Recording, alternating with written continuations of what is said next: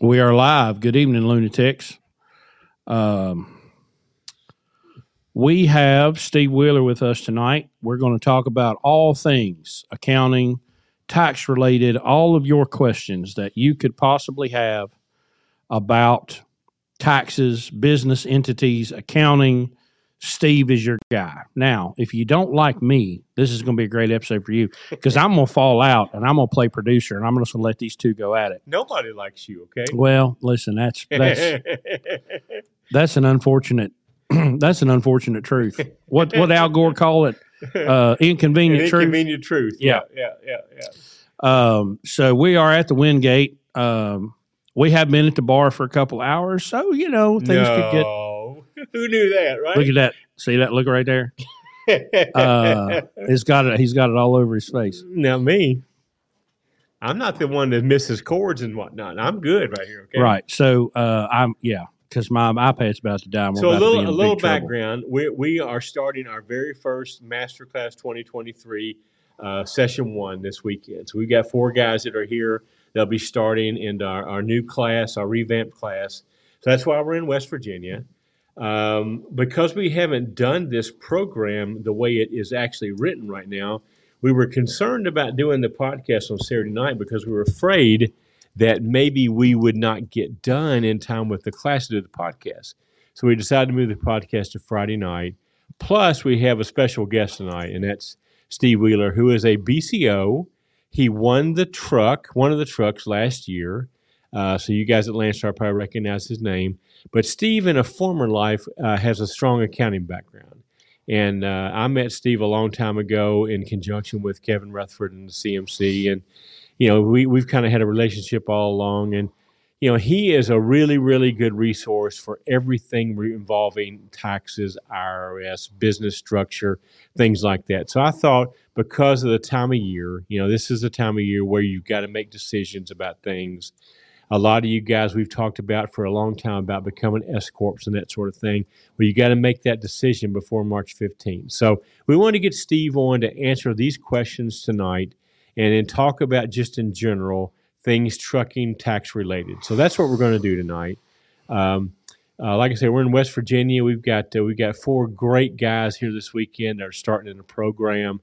We won't do a lot about promoting tonight, but our website has been revamped. Our Masterclass 2023 is on there. If you have any interest at all in being in our program and learning how to become an operator, an owner-operator the right way, especially at Landstar, with minimum risk and being able to do business in any economic climate, check us out. We have people right now that are begging us to take their trucks and put drivers in them. So we have plenty of capacity that we could acquire, and so we have lots of opportunity right now. So before, we had very limited, we typically have 14, 15, 16 trucks typically available to us. Right now, we have unlimited trucks available because so many fleets want us to manage their trucks for them.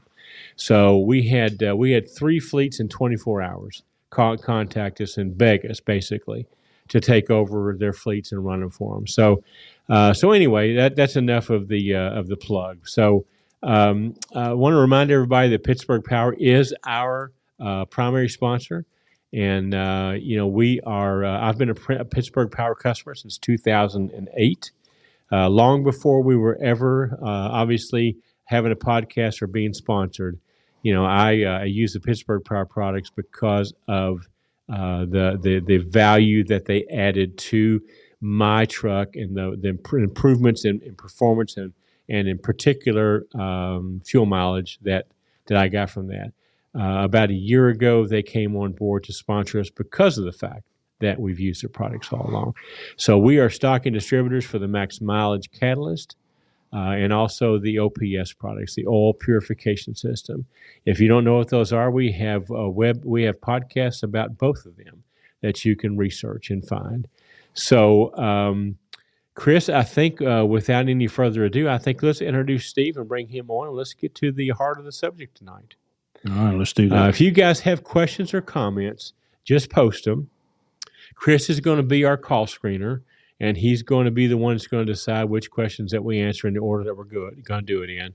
Steve and I are going to have a conversation back and forth. I'm a numbers guy. He's a numbers guy. He has a lot more tax background than I do. I've run businesses since 1977, but I'm not a tax accountant. Didn't stay at a Holiday Inn last night. Don't claim to be one. Don't want to be one. I'm more than happy to yield those questions to Steve because he is very knowledgeable about that. So, and he and I'm sure, are going to agree on everything accounting wise. But like I say, when it comes to tax stuff and business structure stuff, I'm going to let Steve give his opinion tonight. Steve, welcome to the podcast. You have been here before. Early on, when I started the podcast, episode 49, there was a week when Chris could not be here.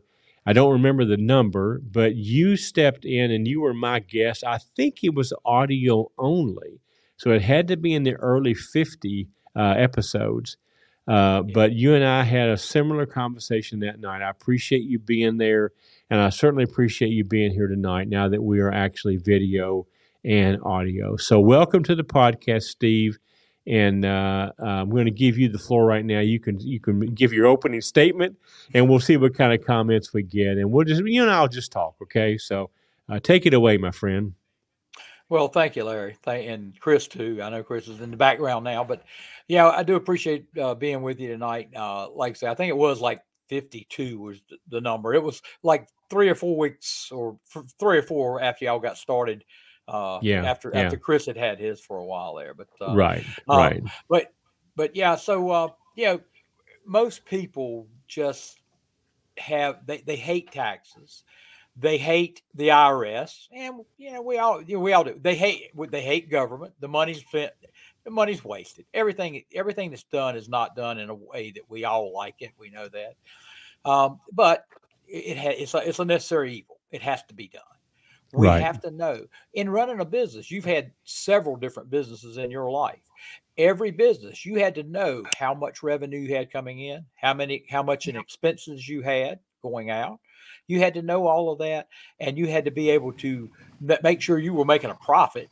And then you have to also take all that information and you have to give it to the government every year. And there are a lot of different ways you can do it. They want to know it. They want it to be honest. And a lot of times it's not with a lot of people. And they'll come around and they'll come around and let you know if they catch you on anything. I mean, they're pretty good at wait. We're having some technical difficulties. Every time we come to West Virginia and we're not in our home studios, we end up with these little gremlins that show up. So I apologize for this.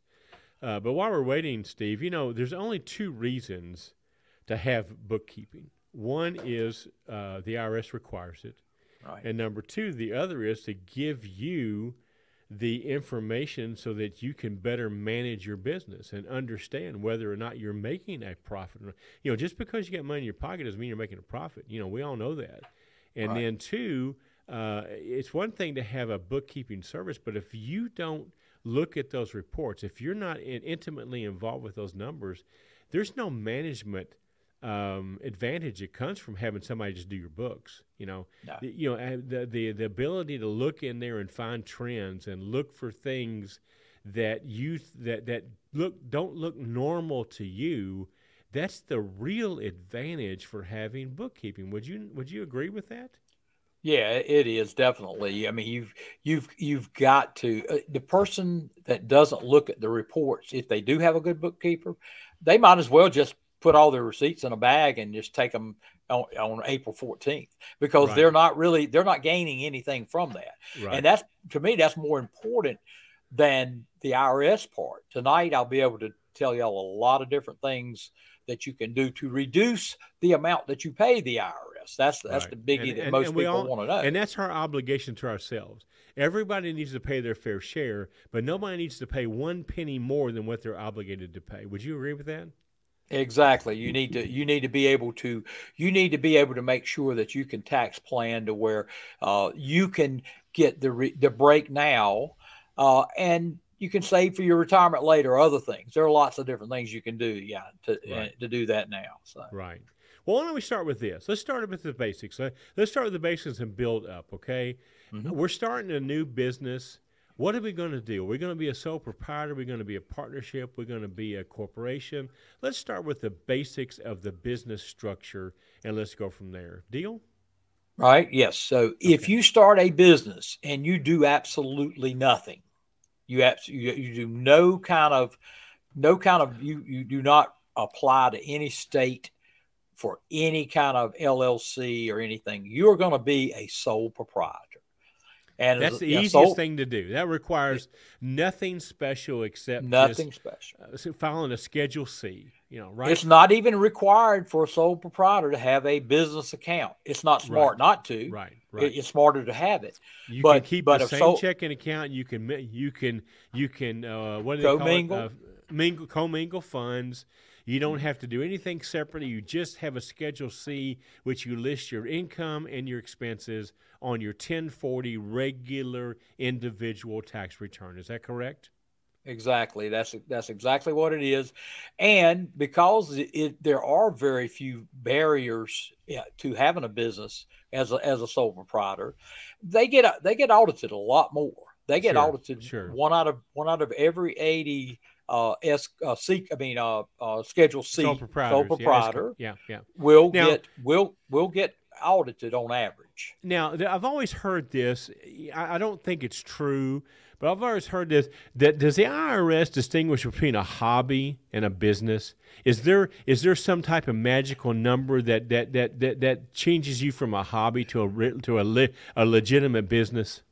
Yeah, what we always hear is, if 3 out of 5 years you're not making money and paying some tax, they consider you to be a hobby. Right. That's the kind of rule of thumb. I have never seen it anywhere in code. Haven't seen it written. Yeah. But that's what you always hear. Yeah, I've heard that too. Yeah, if you keep writing off things and you're writing off income from other sources it could be a hobby. A lot of people, you're in horse country. there are a lot of hobbyists in Kentucky, I'm sure. Horses are expensive, okay? They are. But you're right. It's not written. You can't find a law that says that. But there's two kinds of audits, Steve. There's a random audit that's just a percentage of everybody it's kind of like a drug test for a truck driver. It's random. Okay, right. They're going to take a certain number of percentage of returns every year, and they're going to audit them. I think we may have one of our drivers getting one of those as we speak. And then there's ones that are tipped off by red flags. Would that 3 out of 5 years maybe be one of those red flags that tips off a second look? That would definitely be a red flag. I mean, we all hear that these truckers that say I've been an owner operator for 20 years and I've never paid any taxes. Yeah. I'm sure they're going to be scrutinized because you're just not going to. If you're making money, you're going to pay taxes, and if you're living off of something, then you made money, or you wouldn't be living. You wouldn't be paying rent. You wouldn't be eating. You wouldn't be. Let's talk about that for a minute, okay? Because that's a common thing you see on Facebook or in the CB radio world. I made all this money. I've never paid any taxes, okay? Now, listen, you and I both know that the only way you don't pay taxes is if you don't make any money, right? If you're making money, you owe taxes, all right? Now, you can find some third-rate truck stop accountant that maybe deducts your chihuahua barking in the truck as a security system. But at the end of the day, the only way you can't pay taxes is not make any money, right? That's exactly right. If you're making money, you owe taxes. I mean, that's how it works. Right. There are ways you can minimize them. Obviously, there are plenty of ways. And there are guys that don't have to pay a lot in taxes. There are guys that will buy a new truck every 3 years so that they'll have a high depreciation amount. Right. But they're paying they're paying recapture depreciation when they sell that other truck. They're paying some taxes. They're not being totally honest about it. Now that's a common thing we hear is spending money to keep from paying taxes. I don't want to do that now, but Chris, I need you to write that down. We want to address that later in the event because that's a common misconception. that if I spend money right now to keep from paying taxes, that's a good thing.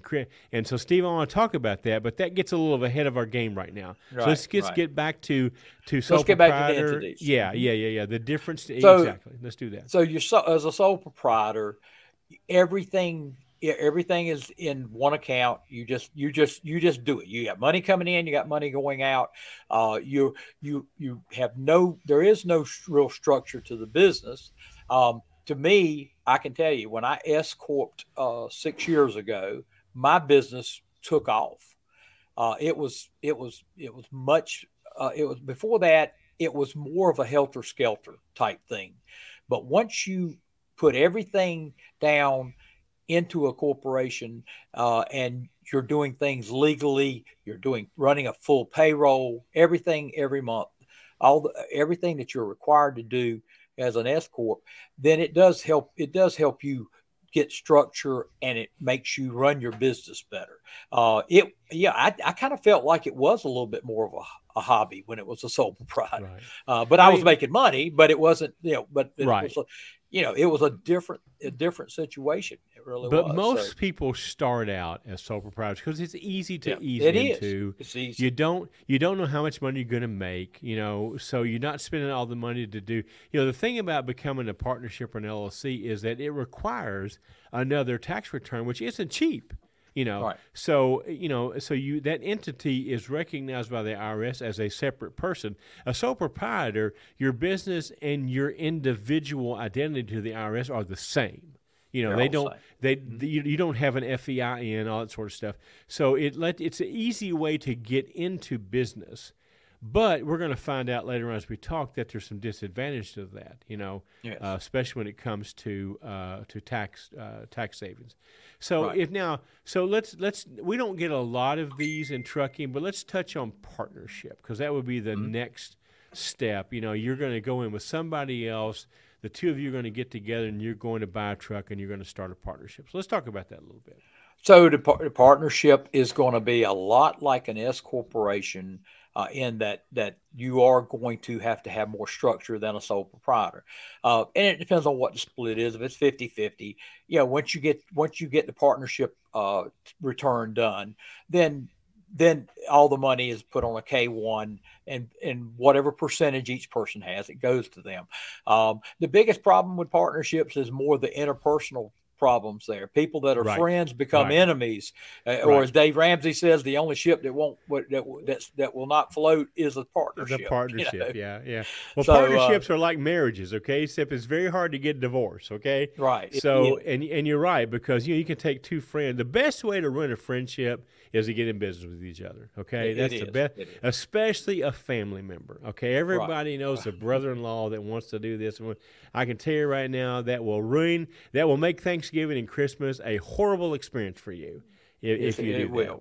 Yes, it will. Yes. It will. And so you're right. So you can make a 50-50 partnership. You can make a 60-40, whatever it is. But the K1 is going to represent whatever the profit is or loss based on your percentage of what the partnership was set up. Correct?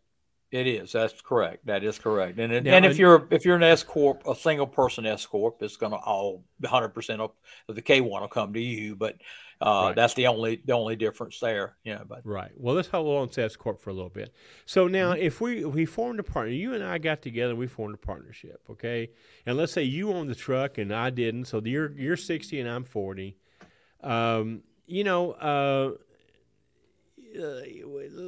Let's talk about that. What goes on there? I mean, you're 60, you're 40. That means you're the majority partner. I'm the minority partner. That means you make the decisions. I have to go along with it. What could go wrong with that? What could go wrong with that, Steve? Well, if you're friends, a lot could go wrong with it. And like I say, what if the wrong guy is at 60%? I mean, what if the guy that's the better business person running a business is not the guy making the decisions? That's when it would really get bad. But let me tell you something else that worries me about that. Okay, is that when you form a I don't want to get graphic here, but when you form a partnership, you're in bed with somebody, okay? So everybody they've ever been in bed with, you're now in bed with too, okay? Yeah. You follow what I'm saying here? So when you do that, you take on whatever how can I say it? Whatever history goes with that person comes to you. Okay. Yeah. Credit history. Lots of bad things that can come that way. Tax returns. Tax returns. Yes. So it's not something that the reason that Dave Ramsey says what he says is because most partnerships do not end well. As a matter of fact, the advice is if you're going to form a partnership, at the same time you form the partnership, go ahead and form the dissolution. Okay, have it done in advance. Because it's going to happen, and this way you've already addressed all the issues before it gets emotional. Correct? Correct. And there's a whole lot better way to do it. You can, through the S corporation, you can do what you and I would consider a partnership, but it's a lot cleaner. Right. Let's say a 60-40. You're still going to have your interpersonal problems there. We know that. But the 60-40 and the not S me and corp, you, though. Not me and you, no, right? No. But they're going to, the people that are generally getting in these. Right. But because here's how a partnership forms. One guy's got the money. One guy's going to do the work. That's how a partnership forms 99 times out of 10. Wouldn't you agree? Yeah. What could go wrong there? What could go wrong there? Wrong there. That's it. If it were actually where one person had a lot of the money and the other guy had a very, very good plan and a very, very good business plan and acumen, that would work. But then again, the guy saying, I'm working so hard and all he's doing is just putting the money in and I'm doing all the work. And it's still, you're still going to come back to that. And, there's a reason why he says that. And that's that most partnerships end in failure, okay? Right. And not only failure, but you ruin a friendship, ruin a relationship. If it's family, you've ruined like I say, every holiday is no longer a holiday, okay? No. So anyway, let's go on to now. The next thing would then be I guess an LLC or a corporation. Would that be the next step? Well, an LLC is actually a state designation. There's no such thing as an LLC on the federal level. That does not exist. No it's a such corporation. Thing. The only thing they do is they will put on there Liberty Transport Services LLC, Blue Ribbon Logistical Solutions LLC on your corporate tax return. That's as far as it goes. Right. Now, the LLC, most people think, oh, well, if I get this limited liability corporation, LLC. Yeah, let's describe that. LLC means limited liability corporation, or in some terms, limited liability partnership. Or what's the professional one? Limited liability. Like the lawyers and the CPAs. And those, like I say, those are state designation. Now, here's the misconception. Most people think, well, I have limited liability now. I can drive this truck up and down the road, and if I have a wreck, then I won't be held liable for it. The corporation will. Well, if you're a single person S corp, and most of them are out there, or a husband and wife team, most of them are. Then you're still driving the truck. They're going to pierce the LLC. Pierce the corporate veil. They're coming after. Yeah, we'll talk about piercing the corporate veil a little bit. Right. But here's the problem with the liability, and of course, all the Sirius XM late night commercials are about LLCs being a limited liability limiter. Okay, here's the problem with that. Nobody is going to accept a new LLC's signature from a business standpoint only. They're going to make you sign as an individual. Okay, if you're leased to a carrier like Landstar, okay, they're going for the deep pockets. All right, they're going after the star. Absolutely. We're going to talk about that a little bit later about the advantages of LLC. But let me dispel this, and you can correct me if I'm wrong. But there is one reason and one reason only to form an LLC, especially an S corp, and that is for the tax savings. The That's for the liability tax part of that is complete bullshit, and it's just somebody is. selling you a reason to do it that will never stand up because you don't have the ability to sign as an LLC. You have to sign as an individual in the support of your LLC, and once you do that, the liability part of the LLC is gone. That's Right? it. That's Okay. it.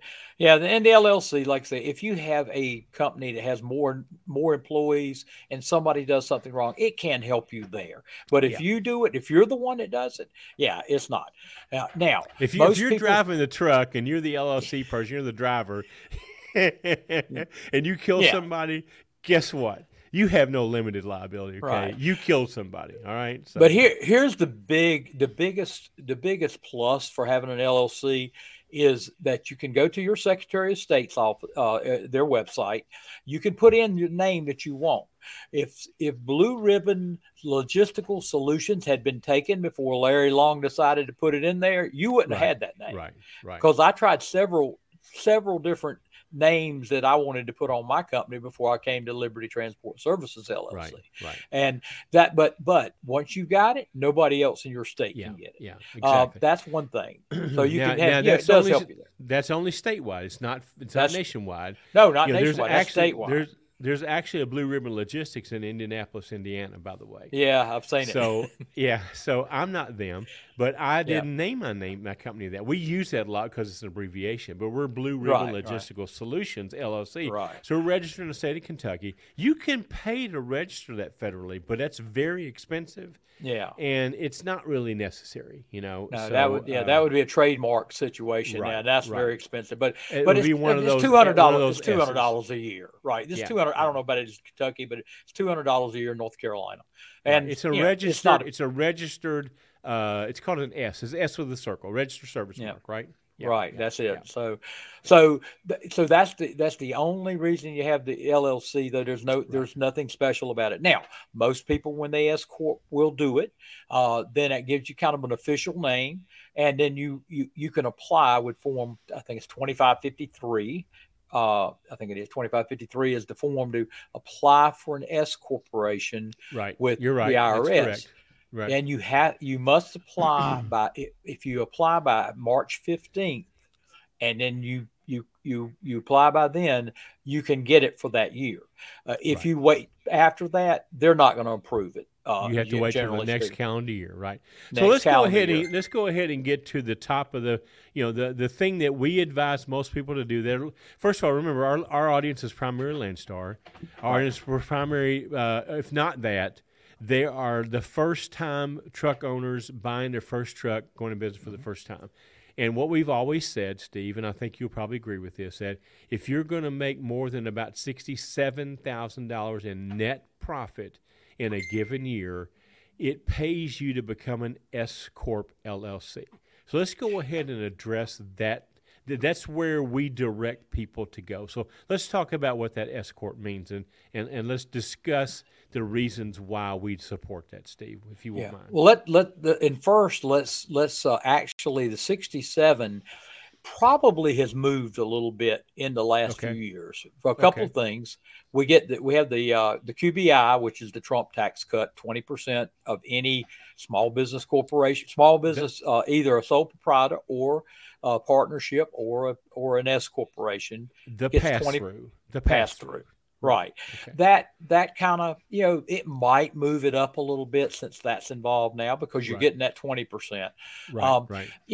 You're also taking, you've got to be making a fair amount of money because you're also going to take off your depreciation. You're going to take off your per diem. Per diem. Yeah. So there are a few things. If somebody has 2 or 3 kids and they have them in their business, it may behoove them to stay as a sole proprietor because they're able to pay them up to $12,000 a year with no payroll taxes involved. And also they can pay them $12,000 a year, no payroll involved, and the kids don't have to pay any taxes because of their standard deduction. Now, I think for this year it's actually 14. I don't talk about that very much, okay? So why don't you talk about that, because that could be a big game changer for some people. It really could. Well, you take somebody, let's say you take somebody that's got 3 kids between 4, or you cannot do it below age 7. So say somebody's got 3 kids between say 14 down to 7, they could write off. They got to have something for the kids to do now. It's got to be legitimate. Have them something to do. Have them fill out their time when they do it. And with kids nowadays, a whole lot of it might be the social media thing. It might be the website thing, because they're pretty sharp with the computers now. A kid is 7 years old. They're born with more talent with the technology than I've acquired in 69 years. Okay, I can testify to that. Yeah, I'm sure Chris could, with 3 of his kids like that. So right. But yeah, so that, that's one. I mean, things they can do. They can do some filing for you. The younger kids can clean your trucks up, things like that. And then, but there are a lot of other things you can do there. Well, first off, that kind of moves that number a lot higher, that you might want to stay a sole proprietor if you've got kids in that range. If you have that situation, everything in taxes is situational, because. And if your situation is that, you could probably make 110, 15, 20,000 a year between the QBI, between having 3 kids, you do that. And describe what QBI means, just for the audience. Okay. It's qualified business. I call it pass through. I don't know why I refer to it. It's the Trump tax. The cut, Trump the tax plan here's what it did. It allowed you to take 20% of your revenue from a LLC, I guess it was, or any business. The net profit. The net profit, and it's tax free. The first 20% of net profit on your business is tax free. So because they gave the big corporations the corporate tax cuts at that time. Right. That was kind of to make it up to the smaller businesses, because it would have made, kind of like the mega carrier. It would have made the mega carriers a lot easier than us single truck operators had they not done things like that. I tell people all the time when they're looking for a tax accountant, okay, because I advise people to find a tax accountant in their town that they can go sit in now kneecap to kneecap and look them in the eye and develop a relationship with this person. But there's a couple of things that I tell them that they need to be aware of, because if you go to H&R Block or somebody that just doesn't know truck taxes, then you're not going to get an advantage. And one of the things I tell them is, if they don't understand per diem, if they don't understand what the DOT per diem is, they need to go somewhere else. And I would say the other thing is, they don't understand QBI. They don't understand that 20% of your net profits pass through with no tax affected. Then you got the wrong guy. You need to be finding somewhere else. Is that something you would agree with? Or? Yeah, and one other question to ask them is, how do you depreciate a highway tractor? Exactly.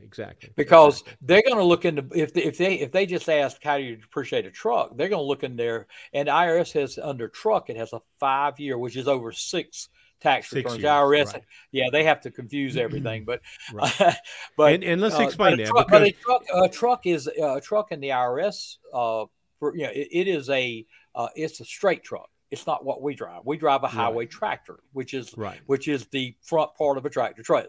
And so if they don't know that means they just went and put into the search engine truck and came up with 5 years. And so they don't know trucking if they don't. And the reason it takes 6 years is because unless you buy that truck on January 1, you're going to get a partial year in year 1. You're going to get a full year in 2 and 3 and 4, and a partial year 2, 3, and 4 and 5, and a partial year in year 6. So that's why it takes 6 years to do a 5-year depreciation. Right. For a highway tractor, we get 16.67% first year, 33% the second and third year, 16.67 in the fourth year.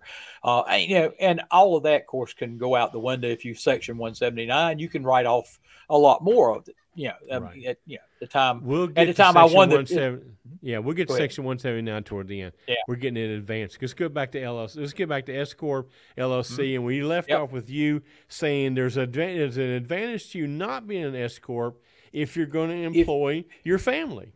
Right. If you're going to employ your family, you would need to be quite a bit higher. That number could probably be up near 100. Closer to 100. Now, I got you. but for most people, most So we're people talking about don't the have, number. I'm saying that if you're making more than 67,000 net profit, you need to be an S corp. You're saying right. if you've got young kids that you can employ in your business, You could go higher with that number. I know you're going to explain this, but you can pay them without any tax benefit or tax Right. liability to Yeah. them or to you. I know you're going to explain that, but that makes that number go up to about 100 before it's worthwhile for you to become an S corp. So explain Right. that, Steve. Okay. And for that, there's a lot of good reasons to take that particular. It's like I call it a deduction. It is a deduction. You're actually moving money to a family member. Really, is what you're doing. But you can take that money and you can take $6,500 a year and put in a Roth IRA for each child, and they can have a lot of money build up over time.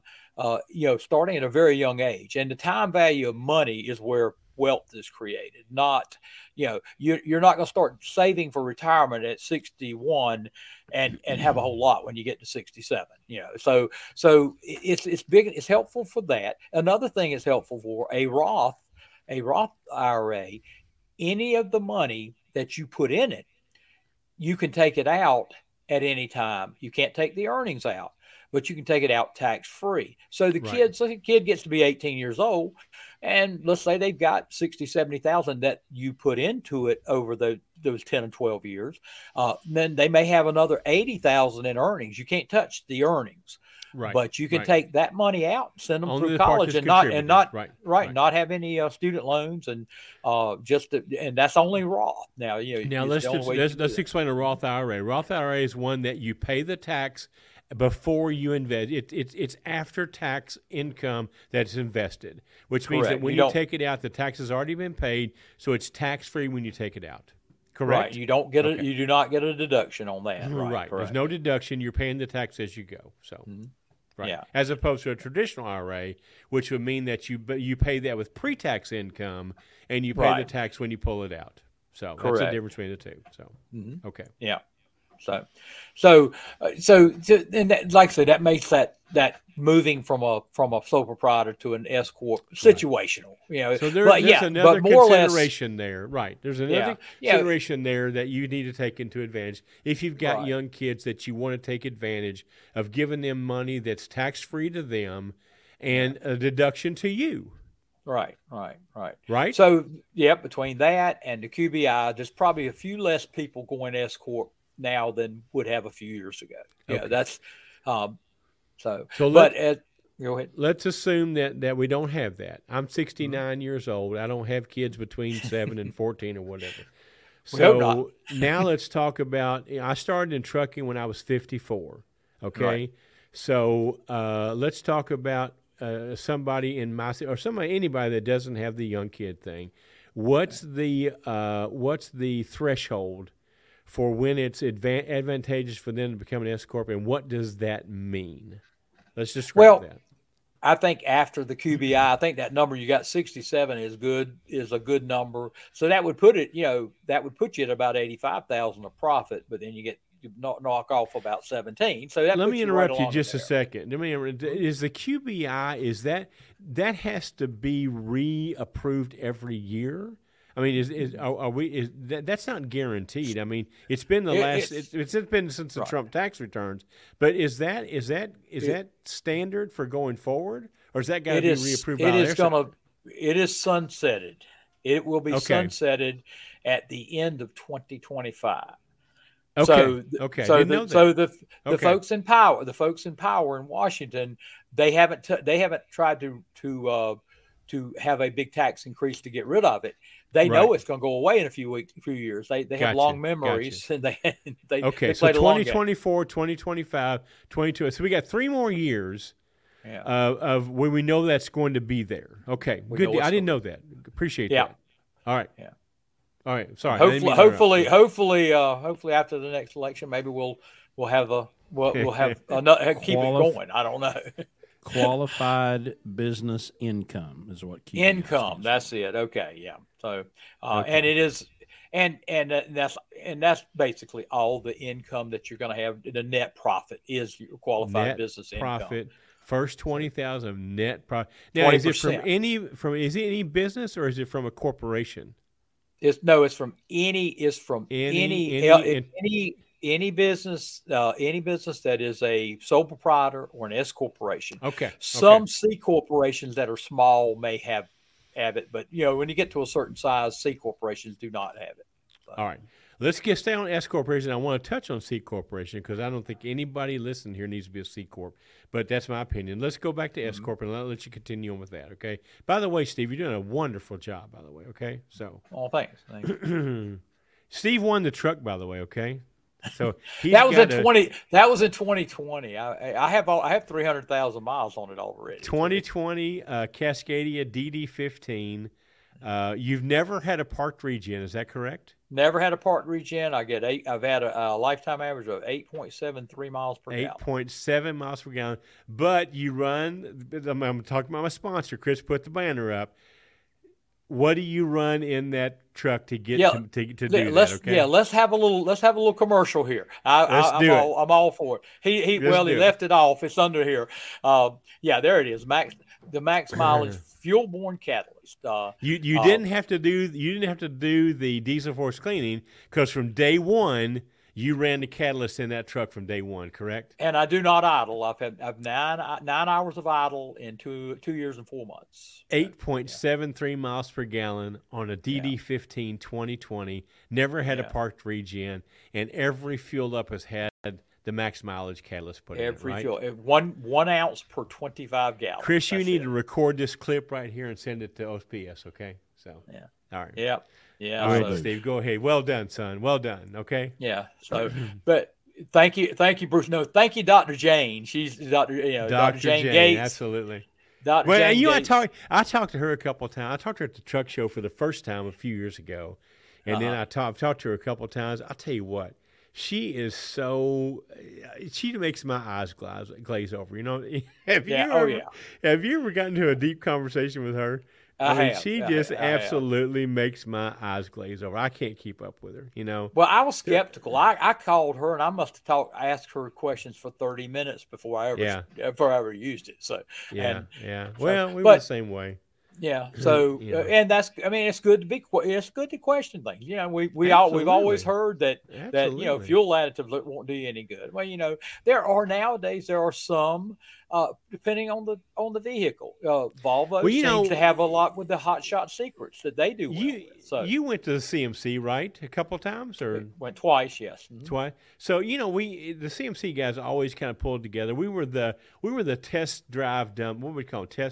Whatever you call us. The test drive dummies. Crash test dummies for KR and for the CMC. Yeah. There was about 250 or 300 of us that. We got together and we did all the tests. I'm sure you were part of that. Right. Somebody would come out with a new. I remember when Schaefer oil came out. I jumped all over Schaefer. I bought barrels of it. And because Matt or somebody experienced. But anyway, we tested all that stuff. And we never ever in 9 years found a fuel additive that did anything close to what it said it did. And so when this came out, even Kevin.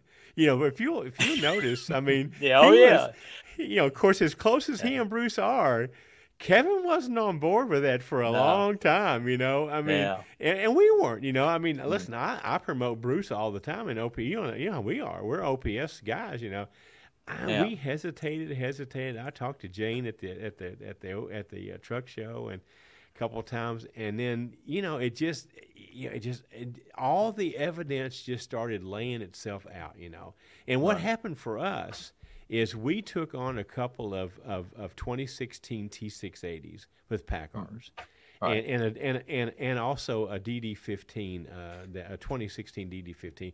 That when it came to us was experiencing all kinds of regen problems and all kinds of check engine lights and stuff. Mm-hmm. And the guy who owned it said, "Look, it's been a problem." Okay, so the first thing we did was we took it up and did a diesel force cleaning. And I'll tell you where we did it because we're OPS guys, but or Pittsburgh Power guys, but performance. Chris, help me out here. Performance diesel, precision trucking up in Coshocton, Ohio. I'm gonna give them a plug.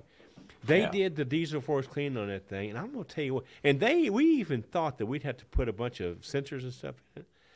we didn't put anything in it. We did the diesel horse cleaning, changed the oil, brought it back. We ran that truck for almost 2 years, and we had almost zero emission problems. Every once in a while, but nothing like what the guy was experiencing before. And all it was the diesel force cleaning and running the catalyst. And after that, it made us a convenience. So now everything we have that has emissions on it, we run the catalyst. Okay, everything. Yeah.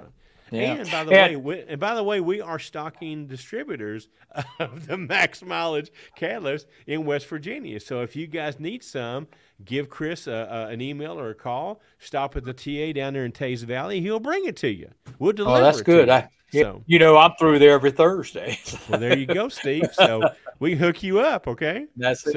If you'll bring your old jug, we've got some bulk that we'll give you a good deal on, okay? So if you bring your old jug, we'll refill it and save you a ton of money. So anyway, I'm sorry. We got off onto what do you call it? Well, we had to have the advertisement. We got to pay for this thing, right? I kept waiting for somebody to say they had COVID, and Bruce would be like, "Well, have you tried max mileage?" It cures COVID, right? Maybe that's what cured COVID. I'm not sure, but anyway. So go ahead, Steve. Let's continue on. You're doing a great job, by the way. Okay. So, by the way, Steve, I better not say that. Go ahead. I'm just going to tell where you live and what you do down there.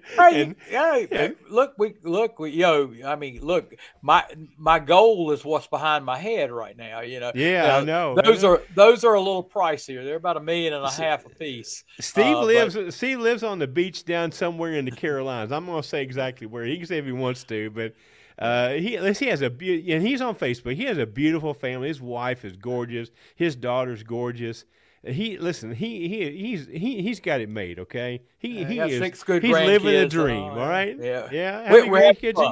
How many grandkids you got, Steve? Got 6. I got 3 boys up in Naperville. Your son's in Naperville. My son's in Naperville. I have 4 grandkids there. Yeah. My oldest daughter's there with 3 boys. And we need to hook up. You and I need to go to Naperville together sometime. Okay. We need to do that. Yeah, we definitely absolutely. do. So, absolutely. So we definitely will. But so I do call it living the dream. Now, I call myself I do this in jest. I call myself the Colonel Sanders of trucking, because New Century went out of business right before I turned 60. Right. And right. I went into business then, right just a month, 2 months before I turned 60. Now, Steve drove for New Century before he came to Landstar, just to give you a little background. So. I had 33 years with 4 great companies that all went out of business. 2 of them were union companies, and I knew how they were back in the 80s and 90s. But then Jevic, New Century, and so it was a good ride. It was a good ride, but I've always been entrepreneurial.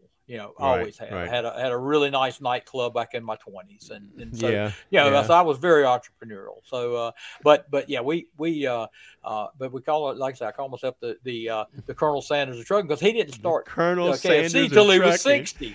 I've never heard that. Okay. Yeah, he was 60 years old when he. So do you have one of those string ties like he has and everything? I don't have that. We need to do a picture of you with a white shirt and a string tie like that, okay? Yeah. Steve Wheeler, he's finger looking good. Finger looking good. I think the Tito's. I think the Tito's has been rolling. right, Chris? Okay. Listen, don't ask me no questions. I'm gonna tell you no lies. All right, back to LLC and S Corp. Okay, let's get back on track here before we get in trouble. So, all right, so the normal progression is to start out as a sole proprietor and then go to an S Corp election. And like I say, you do have to do it by March 15th. And here's the thing: they're going to give you the date. I was real stupid back in the day when they gave me my date. It was January 17th. So I did 16 days as a sole proprietor, and the rest of the year. And then you had to do 2 tax returns. I did. So, but really, I found out since if they give it to you in March, whatever date they put on it, just go back to the first of the year. They will not give you a problem. Yeah. One good reason, the chances of being audited are much less if you're an S corporation. Absolutely. Because they know if you're an S corporation, you are running a real business. You are doing a real payroll. unless you let somebody pierce the corporate veil. We'll talk about that in a minute. Yeah. But here's the thing about a corporation, S or not. If you're going to be one, you got to act like one. Got to act okay? like If you don't act like one, you can't be one, all right? a real And that's payroll. That's exactly right. So we'll get to that. So let's go back. Yeah. Let's go back to S corporate. I'm jumping ahead of him. Sorry. So Yeah. So I mean, we're not jumping too far ahead. Yeah. So, like I say, that's the normal progression when people start building up. Their money gets a lot better. If you got good customers and you built good relationships, you know how it is. There's no reason why you can't do between 100 and 200,000 a year in net profit if you're doing it really right. And so those people definitely need to be an S corporation. So once you get to be an S corporation like that, you have things you must do. You must do a real payroll. And I went with a payroll company right from a real payroll. No, so you said a real payroll, not this just pull money out when you need it out of whatever. That's not payroll. And the IRS description of real payroll is it must be reasonable. So let's let you address that word reasonable, Steve. Okay. So people have always they've said reasonable is kind of going up here lately, but you think? Yeah, it has. But most people always said reasonable was paying a company driver 40 cents a mile, and 100,000 miles was 40,000 a year. I've always paid myself more than that because we need to be able to qualify for loans for rental property. So that's for me. I've paid myself more, but right now, I've been paying myself. I started out about 54,000, pay myself 72,000 now, and still, I did 190. So I had a lot that was non-taxed for Social Security and Medicare above that. So let's say that again. You paid yourself 72, but you actually made 190. So that means you had 108 or 118 in dividends. So we'll discuss that and what the impact of that was. So now let's go back to the reasonable, okay? Because the IRS's description of reasonable is going to be if you didn't do the work, what would you have to pay somebody else to do it? And there's a lot of problem with this, okay? Yeah. Now here's the strategy. The reason to do an S corp, the whole reason to do an S corp, is to save on your taxes, okay? Mm-hmm. So the less that you pay yourself in payroll, the more that you save because you're saving it on the self-employment tax on the dividends, right? Right. And the IRS knows that. They're not stupid, okay? And by the way, the 87,000 new agents got axed, by the way. So anyway. Yeah. The ones we have, they know that. So they know that. So there, and any CPA, anybody who's doing your tax returns, if you're not paying yourself a reasonable salary, they're going to put a letter on the front of your tax return that says, "I've advised my client that they need to pay themselves a reasonable salary," and they're going to sign your tax return with that exclusion. Would you agree with that? Yeah, they will. But I have strategies that will take care of the reasonable amount and also save you even more tax money. Here's what. Now, I pay myself the salary, and I through payroll do per diem reimbursement through the payroll every month. All right, but I do it on top of my salary because I need that W-2 income. You know how it is when you're to support your. By the way, so it's just so you know, Steve invests in real estate. That's going to be his go-to when he gets out of trucking is real estate investment. He lives on the coast. He wants to have these Airbnbs down there that you can come down and rent from him. And he's going to get rich on that. So that's why he needs the W-2 income to support his lending needs for this rental income. Is that correct, Steve? Right, correct. Okay. And that's why I pay myself more than I have to. Right. Now, I also pay myself per diem reimbursement through the payroll. If one thing people don't realize, the Trump tax cuts were fantastic in 2017. What they did not do was they made it impossible for the employee to take per diem off because employee business expenses went away there's very few categories left on the Schedule A. Hardly anybody files a Schedule A anymore but they doubled the standard deduction. They doubled it, and it's right. and inflation is bringing it up. In 2023, Correct. it'll Correct. be $28,500 for you and I because we're married. So the itemized deduction has gone away, including the per diem for a company driver. Right. And so most of these companies out here now are doing per diem reimbursement. What they're doing is they're paying their employee the gross amount. They're reducing the number of days times $69 that they were out on the road. They're reducing that gross pay by that amount. And then they're doing the tax calculations. They're doing so those guys are saving 7.65% on each for each dollar that is put into per diem. All right. And then they're also not having to pay tax, federal or state tax on that. So for most people, that's around a 20-25% of cut for them. If they got $20,000 in per diem for the year, that's $5,000 in tax savings for the employee. Correct. So in my case, I could take the $72,000 and I could reduce it by that per diem in through my payroll, but I don't because I want the full amount show.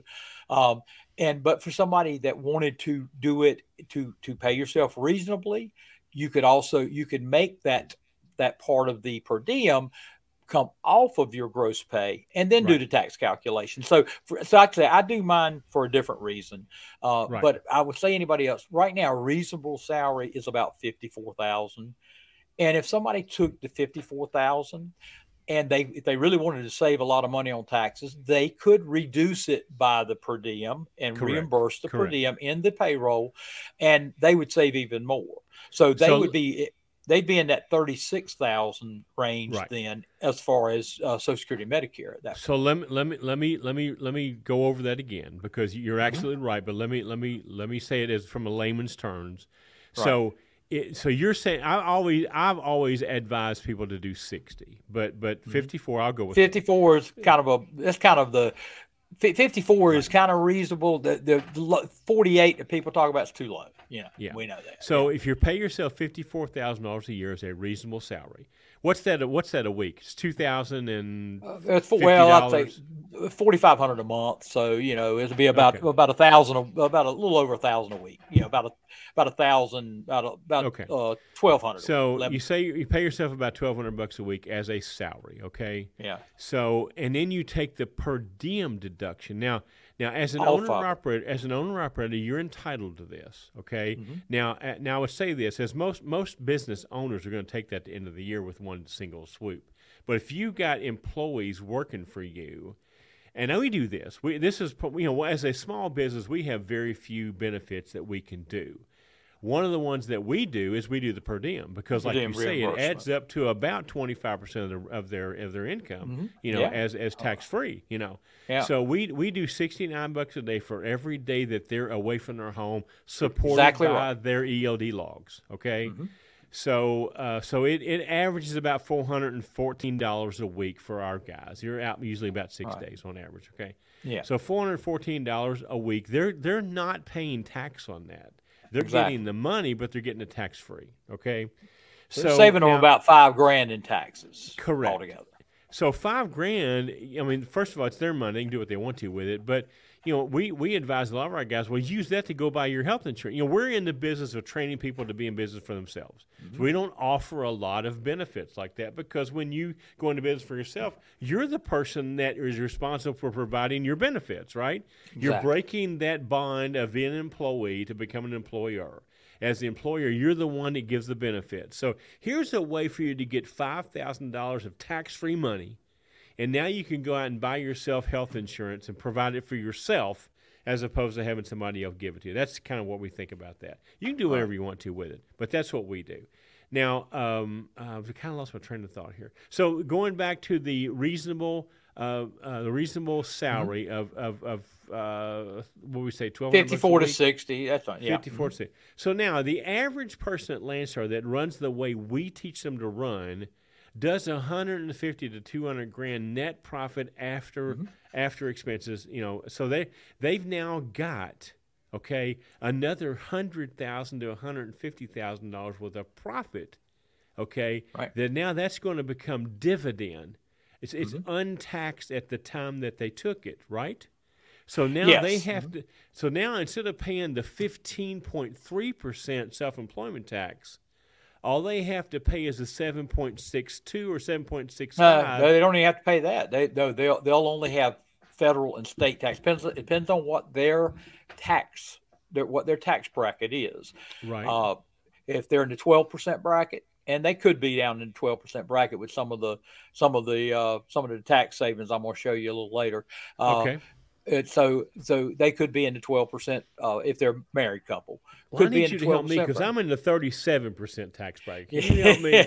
Okay. I know. I know you are. You got 17 trucks. You got to be in the 37. Jesus Christ, I'm in the 37. I pay 37% federal, another 4.5 state, and another 2.5 local.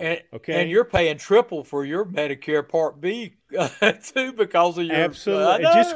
It just went up. I made so much money last year. I have to pay for Medicare now. I pay $583 a week for Medicare. Okay, I'm 69 friggin' years old. Okay, so well, it's because you're like I say, when you make too much money, they that's what they say. You're making too. I'm much going money, home and quitting. Okay, why am I doing this? All right, why am I doing this? I don't know why y'all rich people are complaining about paying your fair share. My fair share. What is your fair share? I'm paying 50%. Okay, anyway, That's it. But you're right though. But once you get up to those certain levels there, like I say, you lose a lot of deductibility on other things and all like that. Shit. But, Yeah. But hey, it's a good. Hey, it's a quality problem to have. When do you remember when you had one truck and you found somebody that had a Facebook post that said, "Wow, we might be able to help each other." The guy sitting over there beside you, and you know what? Guess what? It's a quality problem to have when you get to 17 trucks and add. I guess. I just wish I could. I wish I could dictate what the money. When I look at all the money that I give the government, I wish I could dictate where it went. Okay. Oh yes. Yeah. Could you not send it to Ukraine? Okay. Could you send it? Yeah. I digress. We're going to get in trouble here, so I'm going to shut up. Yeah. So. Yeah. So let's get back to the S corp though. That's a good idea. Yeah, on that tax situation. Let's see. We got where was I thinking on the okay. Oh, the per diem. Okay. You were talking about maybe being able to save enough money that you didn't have to pay the 7.63 or 7.62 on the dividend. So I'm all ears. You do not have to pay any Social Security or Medicare tax on the draw dividend, whatever we call it. Okay, you're only paying your tax rate on that. Now, once we get into all the tax savings that we can do, you can reduce that number down a lot. Already. I mean, we know certain things we're going to be able to do. We can reduce it with the Trump tax cut. That's a biggie when you're doing 190,000, all that profit there. That's a big deduction there. The 20% pass through. That's huge. 20%. Yeah, that's huge when you get to that. Absolutely. Right. That's and I'll tell you something else. Now let me tell you, the per diem is normally only deductible at 80%. But the past 2 years, it's been deductible at 100%. 100, right? 100%. Now, is that going to be renewed? Is there a sunset on that, or is that going to be renewed every year by the IRS? We're back to 80, and so that's for sure. 80. We're back to 80 this year. Yeah, we're back to 80. Shit, now I give myself through payroll the 100%, but on my I do too. On my accounting, I only take 80. So you're giving your folks a 20%. No, you're giving them. You're giving them 20%. That is what they can go out and get their health insurance for. I'm giving them 100%. I can only deduct 80%. Right, and remind me later. I've got a great tip on the health insurance for later. Okay, write that down, Chris. He's got a health insurance tip later. Yeah, later. He's being producer tonight. Okay. Yeah. So yeah, and it for sure might help him in his situation right now, because he's got 3 kids. He's got he can get it pretty cheaply. But I Y'all are digress, pretty but- confident that I'm going to be able to read my own writing. So do I need to go? Do I need to go have some more kids or something? I mean, is there something I need to do here? It always helps. I mean, look at all the Yeah. look at all the tax credits that Chris got for 3 years, a couple of years there during COVID. I mean, COVID. Clarence just said we got a regular here. It's going. Come on, guys, stay on track. I haven't seen a comment yet. Anyhow, You I haven't? didn't know. Do we have any? How many we got on? Oh, we got a tonight? bunch. Click. You're probably not clicking the right thing. Over to the right, top right, you can click comments and they'll all show up. Oh, okay. So we got a bunch. We got a bunch. I've We'll got get full. to them. I've got full screen. Let me play producer here for a minute. So Yeah, if you want to ask one, we can get right. so back to this. we've talked about business structure. All right. So we've got LLC, which we do kind of need to break this down to the basics, because if you were an owner operator, most people that we're talking to, our target right here is the single truck owner operator. So we've talked about business structure, which is sole proprietor versus S corporation.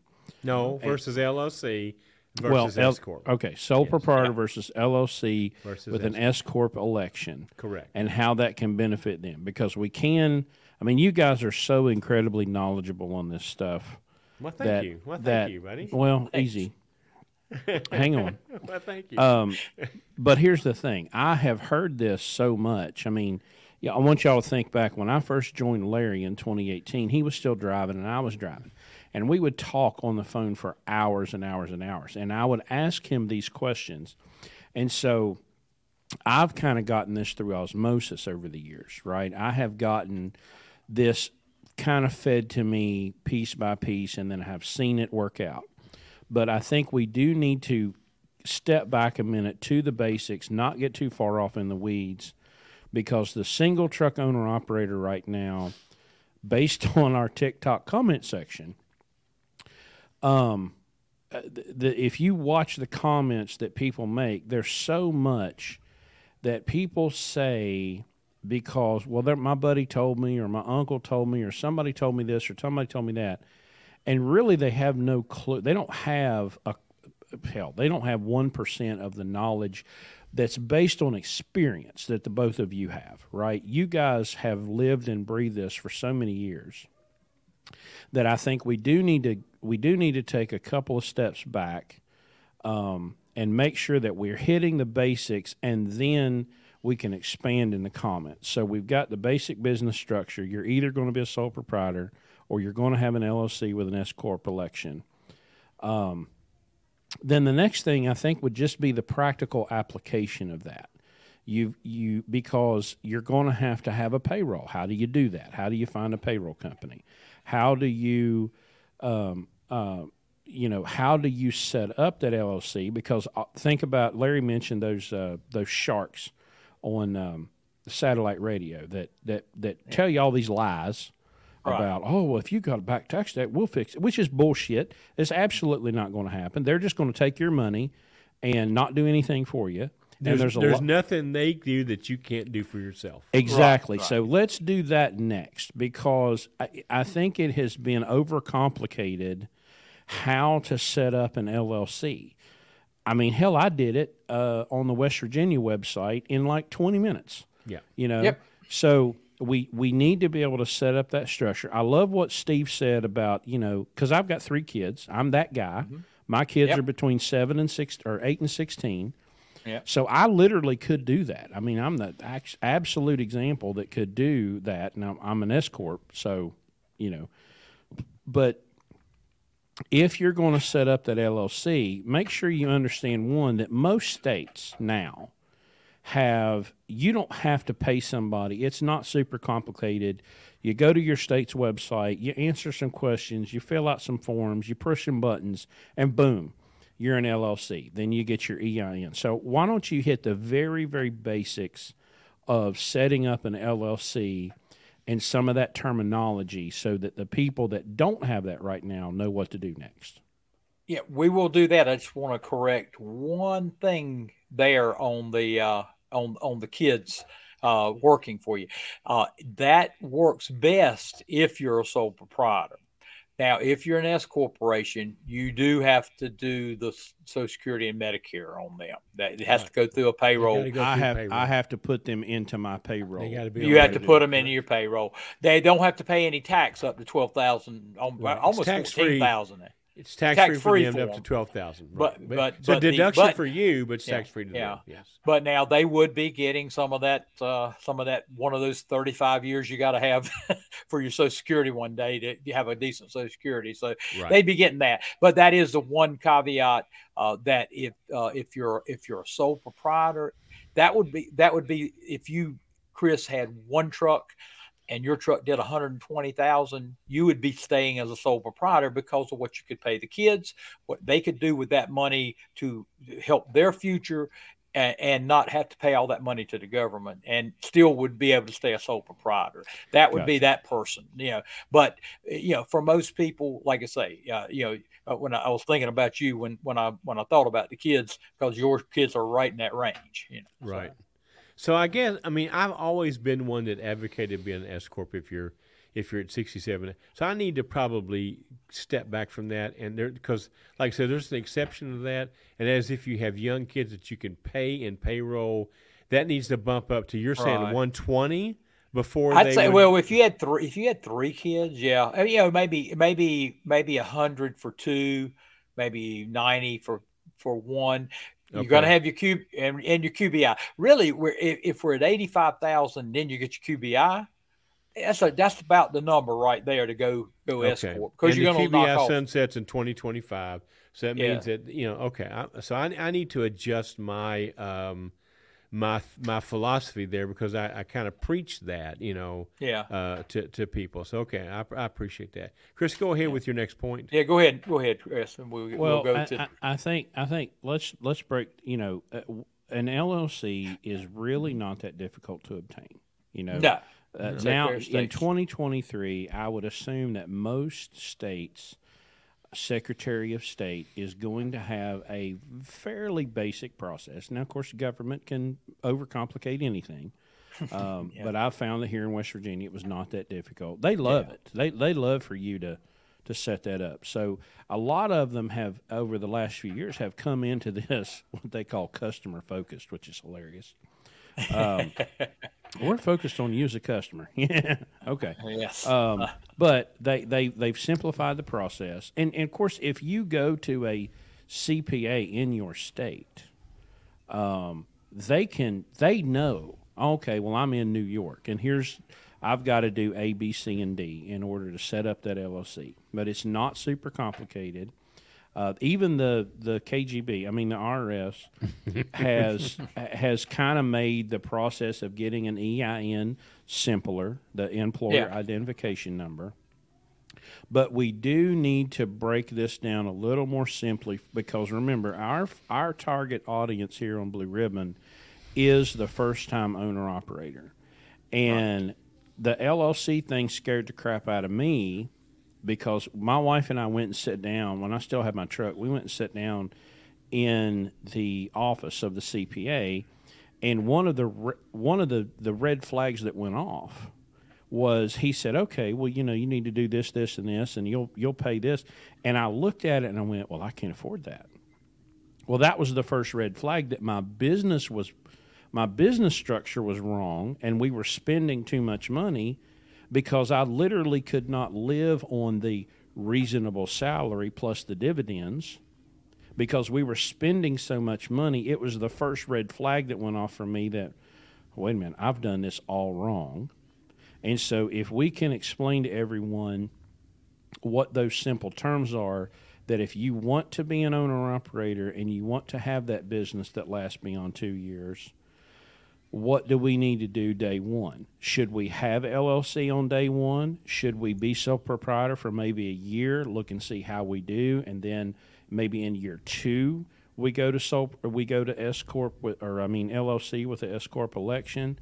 That should be our first kind of base level, and then we can expand on that further, because we've got some good questions. Got a couple of good questions in here, but we need to caution everybody that a bunch of the BS nonsense that you've heard on late night talk radio or the CB, about how you're going to shield yourself from taxes is just horse shit. You know, Yeah. It's a sales pitch to get you to buy because you're not going to run from the IRS. They are the most capable collection agency the world has ever known. And if you try to pull one over on the IRS, bless your heart, because it ain't gonna happen, you know. But you got to remember that one of the things that we preach at our people over and over and over again is you got to know your numbers. You can't know your numbers unless you're doing basic accounting.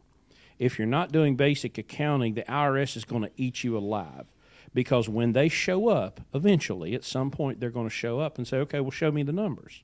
And if you've got a shoebox full of receipts, somebody asked what was let me hit this one. What would be the best way to turn in all of my paperwork to a tax accountant? Not in a shoebox. Okay? or a Walmart bag. Or a Walmart I bag. can tell you how that works, okay? I can tell you how that works. So it's daily habits. We talk, we make this reference to Mr. Miyagi, wax on, wax off. It's the daily habits of being able to account. When you have a fuel receipt, account for it. When you go buy a pair of gloves, account for it. When you buy fuel, account for it. And then weekly or monthly, you need to reconcile that data. And at least then you have something for the CPA to work with.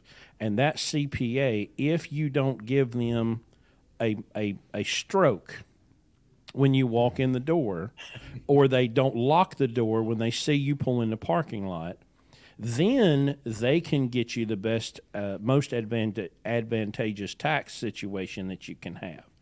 But we can get lost in all the weeds of all the very, very important experience-based advice that you guys have. But let's be honest. Most people don't even have a damn spreadsheet. They have no idea what they're spending. They have no idea what their fuel cost is. They just don't know, because they're like, well, hell, I got to pick up loads and I got to deliver them. And that's it, So the structure is important. Yeah, that question right there is very important, and most people don't do it right. Evan Eisman. What I would tell him is, I don't care if you do it on a napkin, if you do it in a little ledger book, if you're decent with spreadsheets, if you want to go pay for QuickBooks or Profit Gauges. Profit Gauges is the easiest. I know when you get a certain size, I know y'all have to do QuickBooks with the number of trucks you got, but one truck operator, $19 a month, and it's all online. You put stuff in there. It gives you the reports out. At the end of the year, you have a one-page report that looks exactly like the Schedule C, that when you hand that to your tax accountant, he's going to kiss you, because that's how good that report is. Now, you can make reports well with QuickBooks and other things too, and spreadsheets, but just like you said, account for it when you do it. And it's so easy. I mean, everybody should have a fuel gauges account.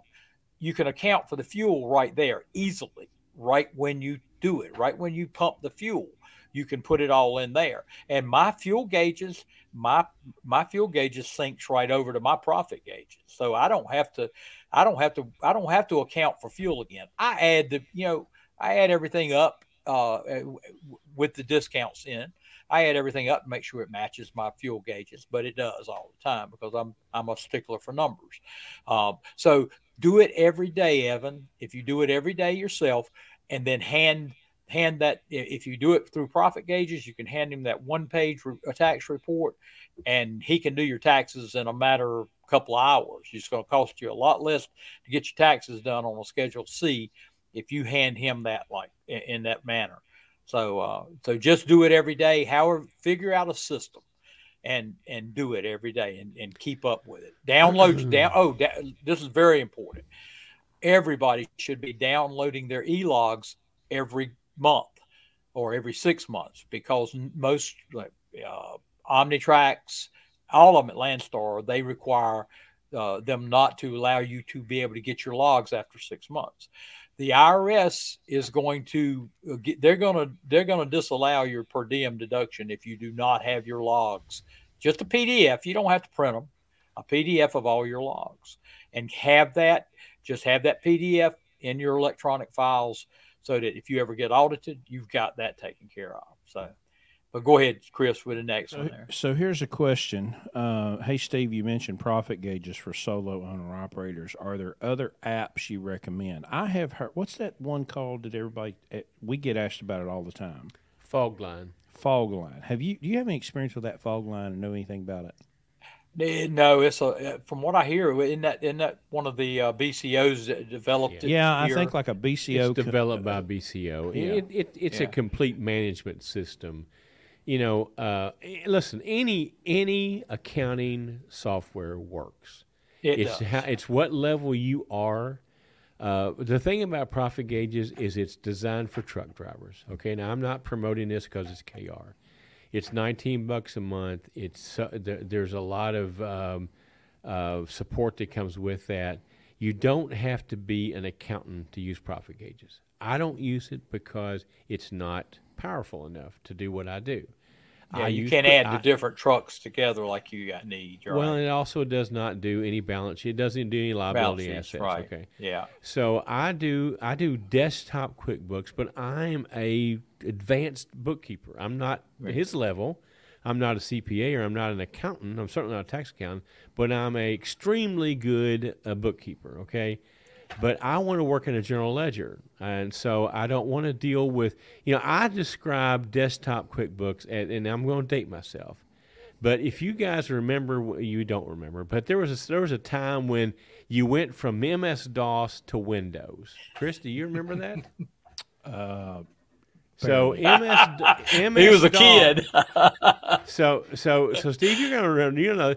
MS-DOS is when you typed commands onto a screen with a C prompt. A black screen. C colon backslash. Yeah. And then Windows came out and everything was in pictures. That's the difference between desktop QuickBooks and QuickBooks Online. I hate QuickBooks Online, okay? Because I can't get to the ledger. I've got to work with all the window frames and all the bullshit, okay? It probably works for somebody that I don't know. Anyway, so I work in general ledgers, okay? I don't deal with the stuff working in the background. But profit gauges works. It works for individual. It works for operators. an individual one truck for sure. Absolutely. It will not. Your accountant is not going to be able to take the liabilities and assets off of it. It's not going to balance to your checkbook. No, it's not going to. No, you have to do it. You have to do your balance sheet separately. It's not even going to balance your fuel cards, okay? But it's going to give you a P&L. It's going to give you income versus expenses. All right, that's the basics, and that's what most people need. All right, that's what most people need. It will be the exact figures the IRS has to have. Exactly. Now, if you're an S corporation, the 1120S, we have to do a balance sheet. Now, I do those separately, balance sheets. Every month I do that. Right. But we have to do that separately. Well, that's just one of I can speak from experience with profit gauges because, and it taught me that hugely important lesson that if you have not created the habits, which is what we teach here, wax on, wax off, every day, getting in the habit, the muscle memory.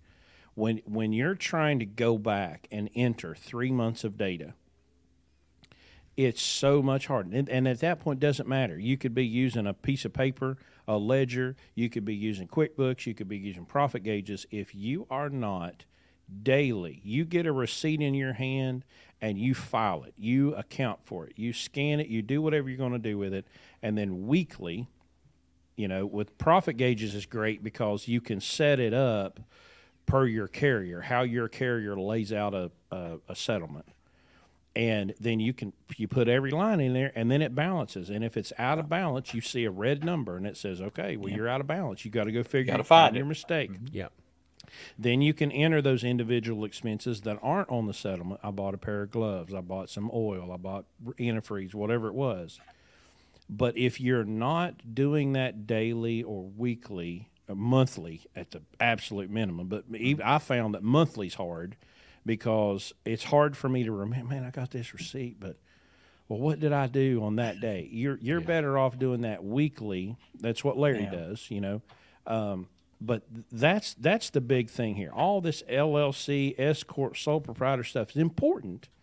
It's important to begin to understand, and you guys probably need to go back and listen to this a couple of times, because there are terms that they throw around easily that don't make my eyes glaze over anymore, because I began to understand it. Right. But if you get to a word that Larry and Steve have talked about, pause, Google, what in the hell does that mean? And then you're like, okay, then you go back and listen to it. Oh, okay, that makes sense. But the big picture here is, if you are not accounting for your revenue expenses every day, you cannot know the health of your business. And if you don't know the health of your business, one day it's going to die, and you're going to go, what the hell just happened? You know? Well, remember that tonight the subject here was taxes. You know, taxes assume that you're already doing basic bookkeeping and keeping records. So we probably could address that, but we kind of started at a higher level than that. We started at business structure and the tax advantages of each. But if you want to go there, that's fine. But the bottom line is, it doesn't matter what system you use. Any system works.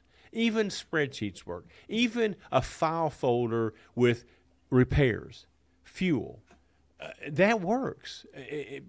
Keeping the receipts, I would prefer that you digitize them, because especially thermal paper, it goes away. And the IRS, by the time you get audited 7 years from now, you can't see it. But digitizing, getting in the habit, the wax on, wax off, of I got a receipt, I got to do something. That's what we teach our guys. You can't leave the fuel island if you work for us without scanning a receipt in. You better not. If you don't, you're going to have his foot in your ass, okay? That's what we do here, is we teach you the habits so that you get the basic, understanding of the skill sets that you need to survive in business, okay? Any business. And so, we as truck drivers, we think the important thing is delivering freight. And it's important, but it's not the only thing. If you can't tell me whether or not you're making money or not, I don't care how much freight you deliver, okay? It doesn't matter. You're still going to go out of business, all right? So this basic skills of keeping records, it has to happen. That's the number one problem we have with taking people who drive trucks for a living and let them buy a truck and become a business owner, is now they have to act like a business owner, and they don't know how to do it. And the number, if I don't care what, I've said this over and over again, you go to a McDonald's restaurant and you find the owner, if you can find him, and you ask him what a ketchup packet costs that goes out the drive-through window, and he'll tell it to you to the tenth of a cent. You ask a truck driver what his fuel mileage is, well, it was 7 or 6 or 8 or I don't know, depends on the wind, okay? Has no freaking idea. And yet he's in a business running up and down the road in a $200,000 truck, in a business. So, I mean, that's the problem here, Again, we're talking about taxes tonight because of the time of year it is, okay? It's the time of year to make the decision whether to be an S corp or an LLC or a sole proprietor or whatever. And April 15th is around the corner, or March 15th if you're a corporation is around the corner. But if you don't have the basic understanding that every time I spend money, I've got to account for it, I'll tell you something else too, okay? I've got accounting clients. Okay, I've got a new one, and he uses his business debit card to pay for all his meals. I'm like, dude, that's not deductible. That's what the per diem's for. Quit doing that. Okay, That's not a deduction. Quit spending that pay that out of your pocket. So understanding the tax law, understanding what's deductible, understanding what it is, that's part of being in business. And we're getting way off track here, but anyway. There's something important there, because if you'll take the time to sit down with a real CPA, they'll give you information like that. What I would like everybody to understand is that everything that we teach in the Blue Ribbon program and everything that we're talking about on this show tonight is experience based. Right. right? And anybody that goes anywhere with me, I took one of the guys with me to lunch today, and the very minute that the receipt touched my hand, my phone came out of my pocket and I scanned it. You know why? Not because I think that's the best way to do it. I know me. And if that receipt goes in my pocket, I'll never see it again. Right. If I throw that fuel receipt on my dash, I'll find it 18 months from now when I'm cleaning up the truck. Oh hell, there's that fuel receipt. Right, right.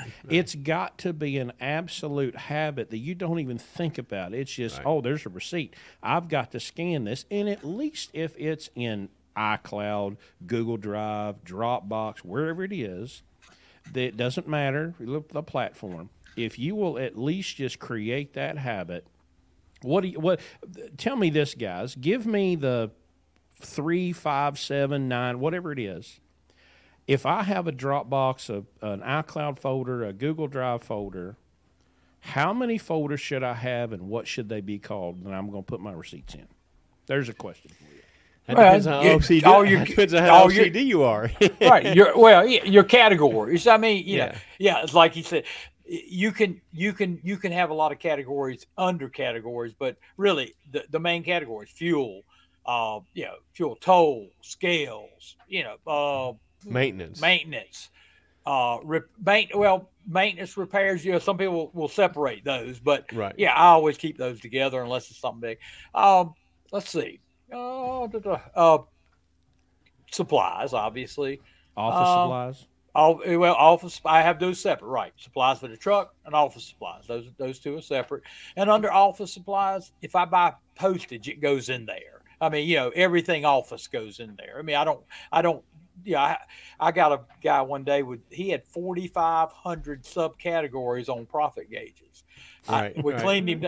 We cleaned 4,500. Yeah. Everything he ever got, he made a category for that one item. I mean, it was like over 5 years. So you got to clean this up. So you want to keep it pretty simple though. The main, like I say, all the main ones. I know we missed major category. The more subcategories you have, the more analysis you can do. I just looked at my chart. Some Chris, you won't pick up. You won't pick up needing a receipt to put in it. Your things on your settlement. Those are categories. Stuff is already done. But those profit gauges will set that up for you. They have a template for Landstar because they probably got 1,000 or 1,500 Landstar clients.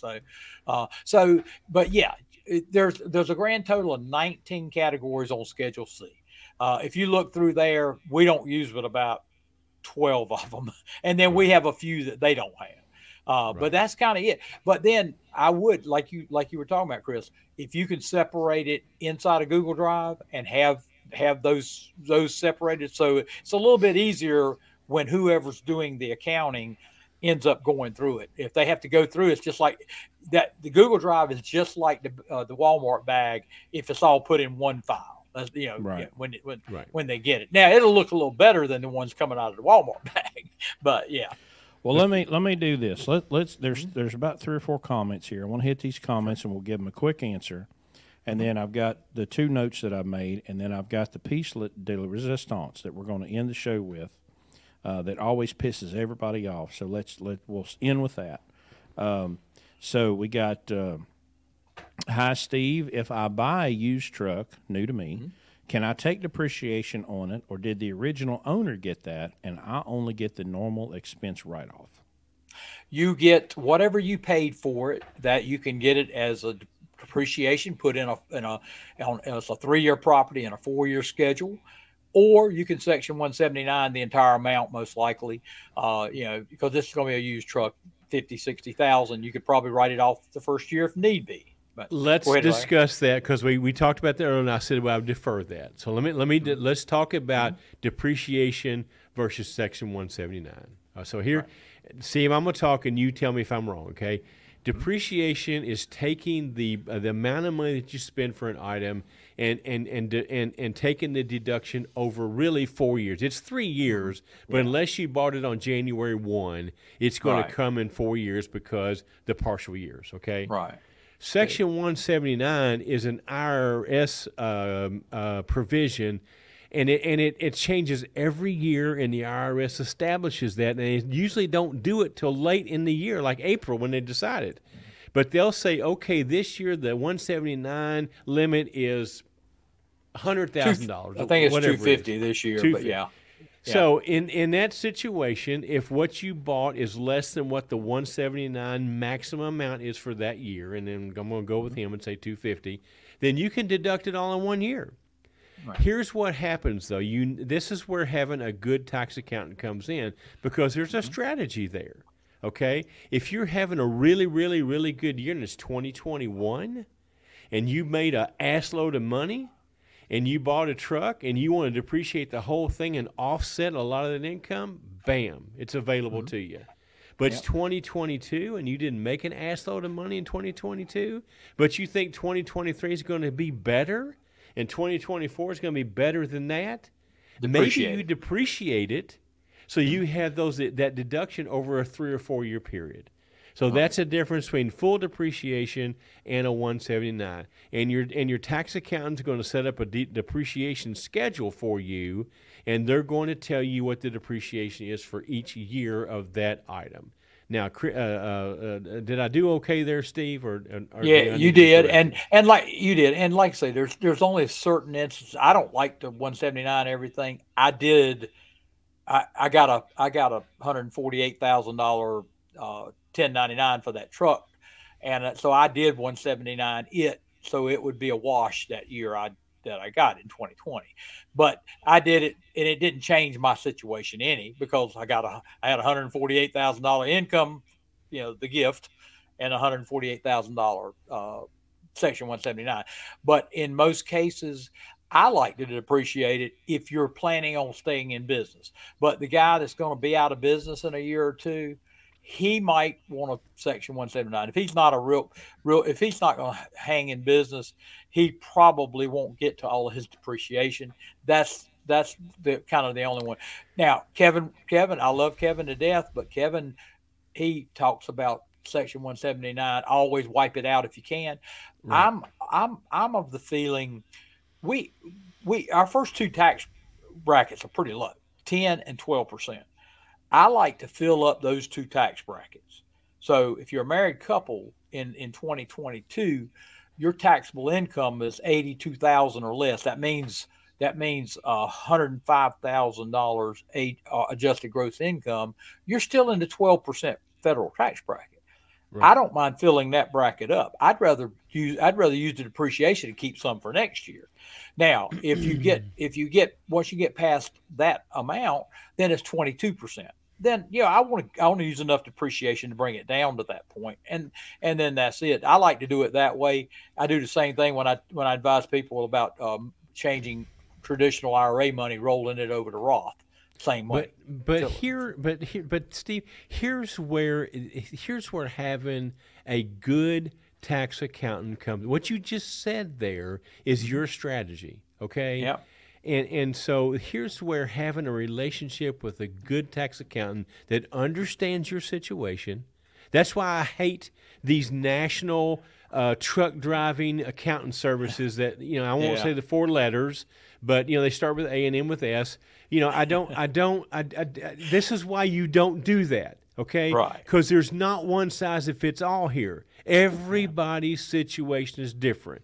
You need to go in somewhere in your town and find somebody that you can work with, that you can get kneecap to kneecap across their desk and go, here's the deal, and they understand your situation, okay? Because everybody's different. And what you just said is absolutely right, but you'll find so many people, though, that just go, well, no, here's the way to do that. And that's just that's exactly not right. So go ahead. There are no blanket answers. No, especially when it comes to taxes. Do you know what the tax code looks like? It looks like this thick, okay? It's this thick.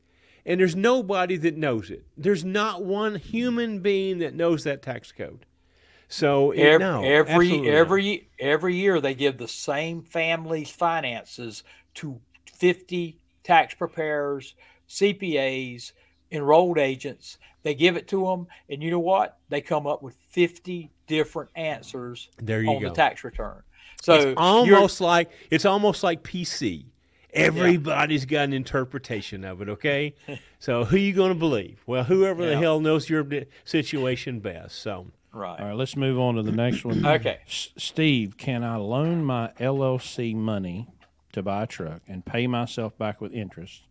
Say 10%, or maybe I'll charge myself 25% payday loan rate. That ain't going to fly, but the 10 would. But yes. Go ahead, Steve.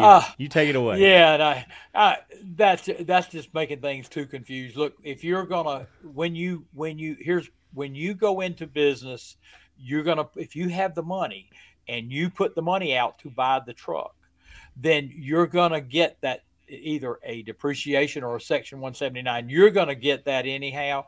You are confusing your taxes a lot by trying to do this. If you do that, you're gonna have to also pay interest on pay taxes on the interest. So pay tax on the interest, right? Yeah. Right. So you're gonna So that is confusing thing. It's kind of a wash, though, isn't it, Steve? Isn't it a wash?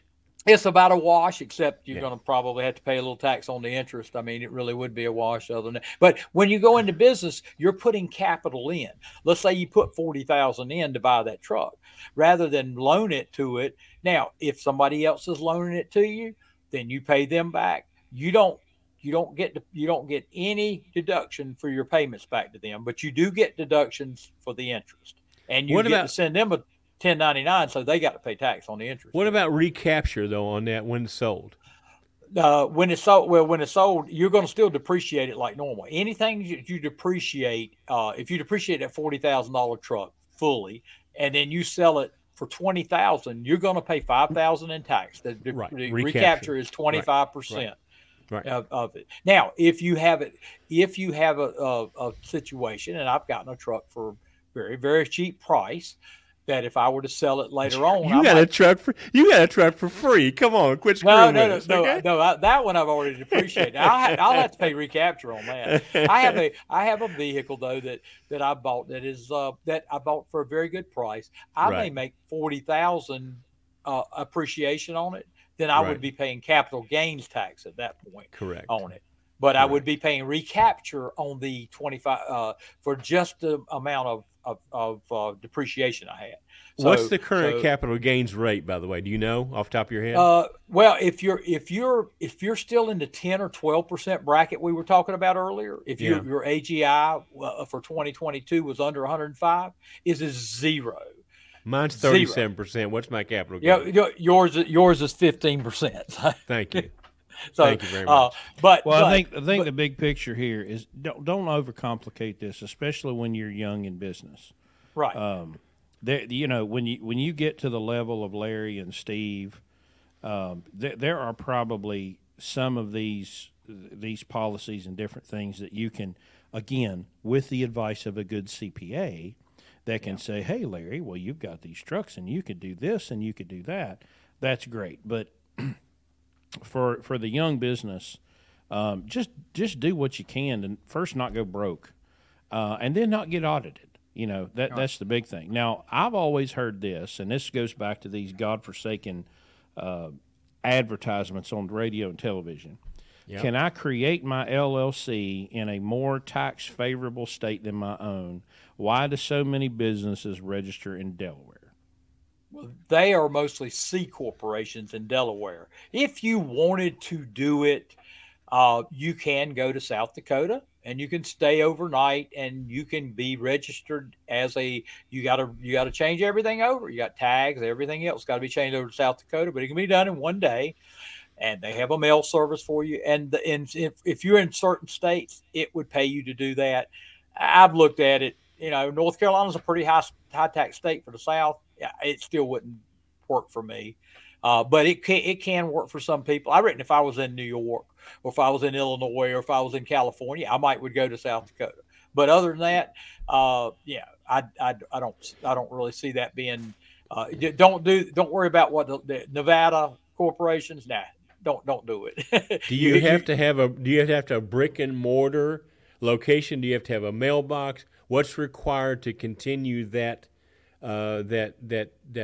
It's a mail drop in South Dakota, I think is what it is, and they have businesses that are set up just to do that. So they get a lot of people that do that. But you got to, like I say, you got a lot of things you got to put into there. You got to get a driver's license there. You get it all. I mean, they've got it set up where you can get it all done in one day.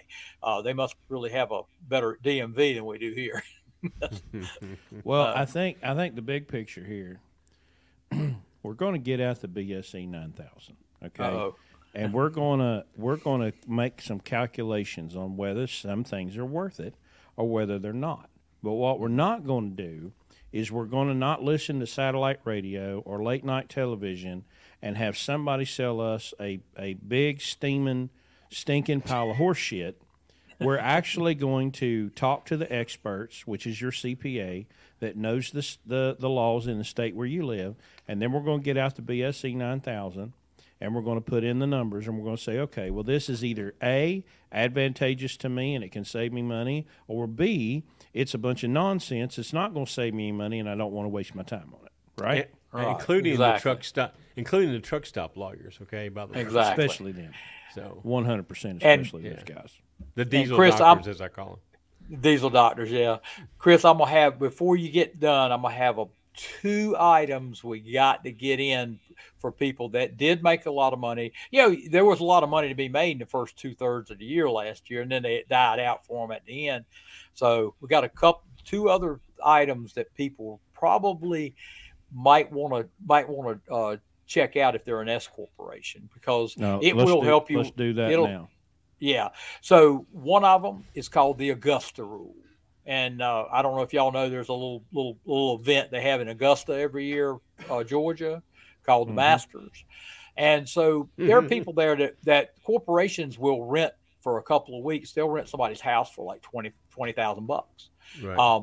So the IRS came up with an Augusta rule a few years ago. They had a lot of pull down in Augusta. And so you can rent your house to your corporation 14 days a year. Okay. And it's a totally legal deal.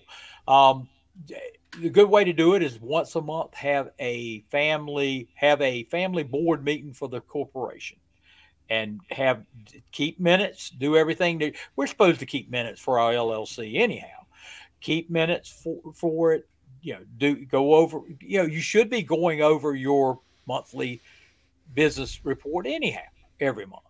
So if you do that, reasonable amount, it's a couple of $100 each month. That's like a $2,400 deduction. You're leaving a couple of those days on the table.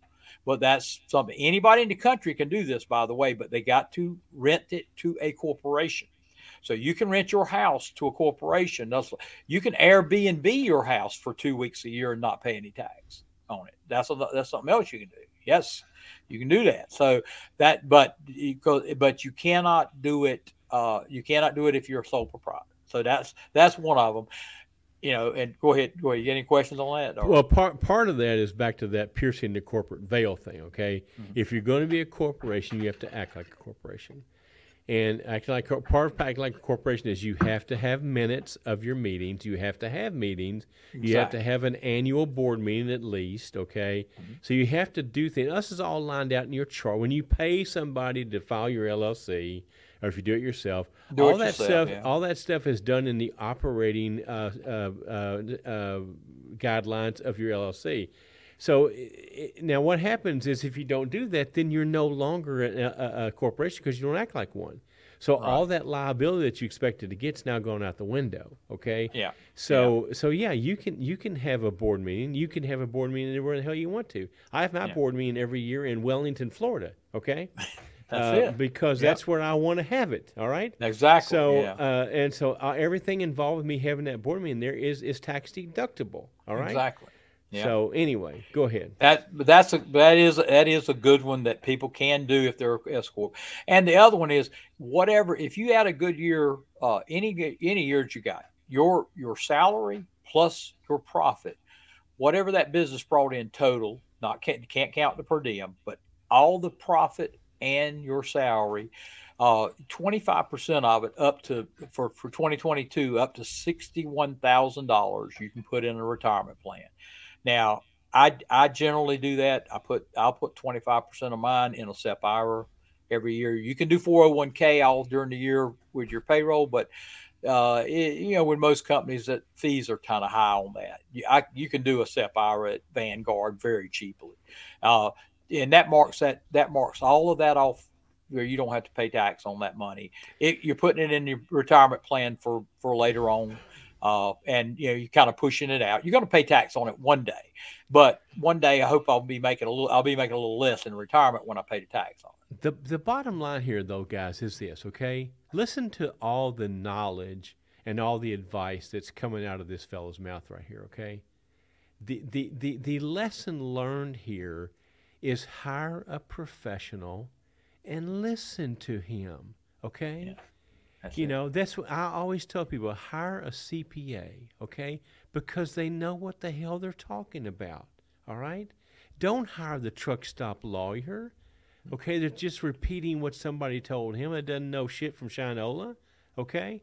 Hire somebody that knows what the hell they're talking about and then listen to what they say. You can learn a lot. Steve's got years and years and years. I've been in business since 1977, okay? I don't sell myself out for tax advice, all right? I don't do that. That's not my thing. But there are people that you can pay to do that to. It's money well spent, because all these things that he said and all these things that you hear that are factual, not just something that was pulled out of your ass, and said for the benefit of the reaction, can benefit you. But if you don't take the time and the effort to go hire a professional, look, you guys talk all the time about people who use hot shots, and they don't pay for professional transportation. You want them to use you to move their freight professionally. Do the same thing. Hire somebody that's a professional and let them help you with your taxes, okay? Let them help you with your accounting and let them help you with all this advice, because it's going to come back to help you and not haunt you. The bottom line is, the more of this stuff that you do, the better bookkeeper you become yourself. And Steve, you can vouch for me on this. The less it's going to cost you to have somebody put that on a tax return, okay? Exactly. If you come in there with a box full of shit and you drop it and run, listen, when I first started out in business, that was my method. I had a box, and I would drop it on her desk, and I'd run like hell, because I don't want to hear her yell, but bitch me out. Now, she bitched me out with the bill that she gave me, but as I learned and as I got better, now when I go in there, she goes, I wish all my clients were like you. Because it's ready. All she does is figure the depreciation, put it on a tax return, and goes. So, look, I don't have a training in bookkeeping or accounting or anything. Look, I'm a dumbass, all right? But if I can do it, you can do it. It's all a matter of wanting to do it. And if you're going to be in business, the reason to do it is to stay in business and to make as much money as you can while you're doing this, right? So. And don't believe the lie that you've probably been told since you were a little kid, that you're not smart enough to figure it out. You like we tell this people with maintenance, you may not be able to turn the wrench, but you can gain a basic understanding of a suspension, of an air brake system, of how an engine works, so that at least you may not be able to ever turn the wrenches, but you can tell when somebody's feeding you a line of bullshit. And that's the most important thing. If you will invest the time, go watch YouTube videos.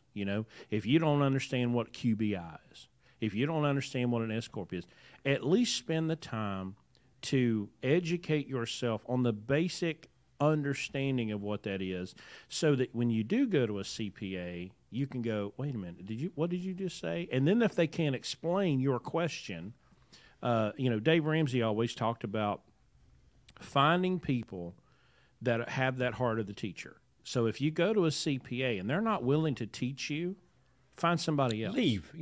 There's plenty of them, okay? Yeah. There's plenty of them. You can go find another one, and then they'll sit down with you and they'll begin to teach you and help you understand. But if somebody's not willing to invest the time in you as their customer, the person paying the bill, the person that's really in charge, and they're not willing to say, okay, well, hold on, stop. Let me explain this to you in terms that you can understand, then you need to go find somebody else because they're not willing to give you the full service that you need as their customer. Let me tell you where they're not. They're not in the lobby of Walmart, okay? They don't start with HR, okay? They don't start with A&M with S, okay? Do yourself a favor. Find somebody in your town that's a CPA. You know, they don't have to be part of a big firm, all right? Probably the smaller the better. If you go in there and ask you those 3 questions, Steve, do you understand per diem? Is how much of DOT per diem is deductible? Question number 1. Number 2, what was the other thing we talked about before we got on the air, Steve? The questions that we're going to ask.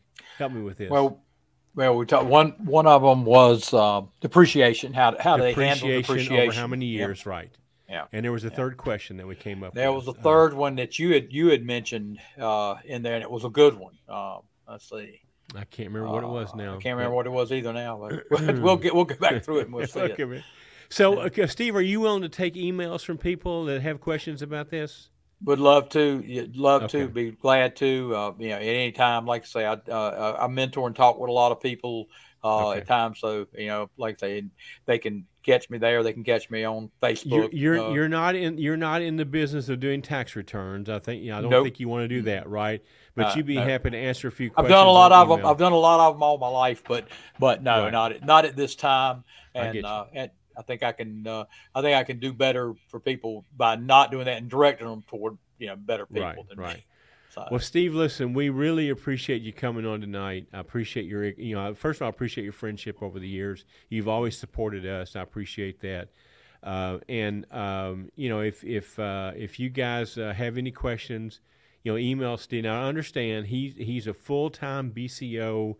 Don't get upset if he doesn't answer you right away. He does run the business and that sort of thing. And he has a beautiful family and life in Carolinas on the beach. So cut him some slack, okay? But he's a great resource and a great friend of Blue Ribbon. We appreciate you, Steve, a lot. Maybe we'll come back after tax season and hit on some of these other accounting kind of things if you're willing to do it. Do that, definitely. Steve, will you be attending the Louisville Truck Show at the end of March? Are you going to be involved in that, or? I may very well. I'm gonna try to be there again this year. I'm trying. I made it last year, but only for one day. But I want to take the full 3-day. It was too much. Just too much. I knew everybody there. I mean, that's the thing. You didn't get to see anything because you knew everybody. That's our problem. We have to wear disguises and go on Thursday. Like I dress up like a blonde in high heels.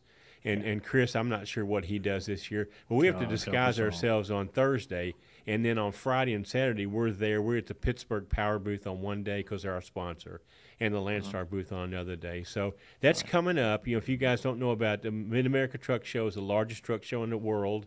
It's in Louisville, Kentucky, 1.5 million square feet of exhibit space. It's March 30, 31, and April 1. We'll be there. We're going to do a live podcast from Cedar, Southern Indiana on Saturday night, I think it is, Chris. And then we'll be at the truck show. We'll be in the Landstar booth on probably on Saturday, and the Pittsburgh Power booth on Friday. And then Thursday, you're not going to find us because we're going to try to stay away from you so we can enjoy the show. But look us up, and we'll be happy to meet you guys.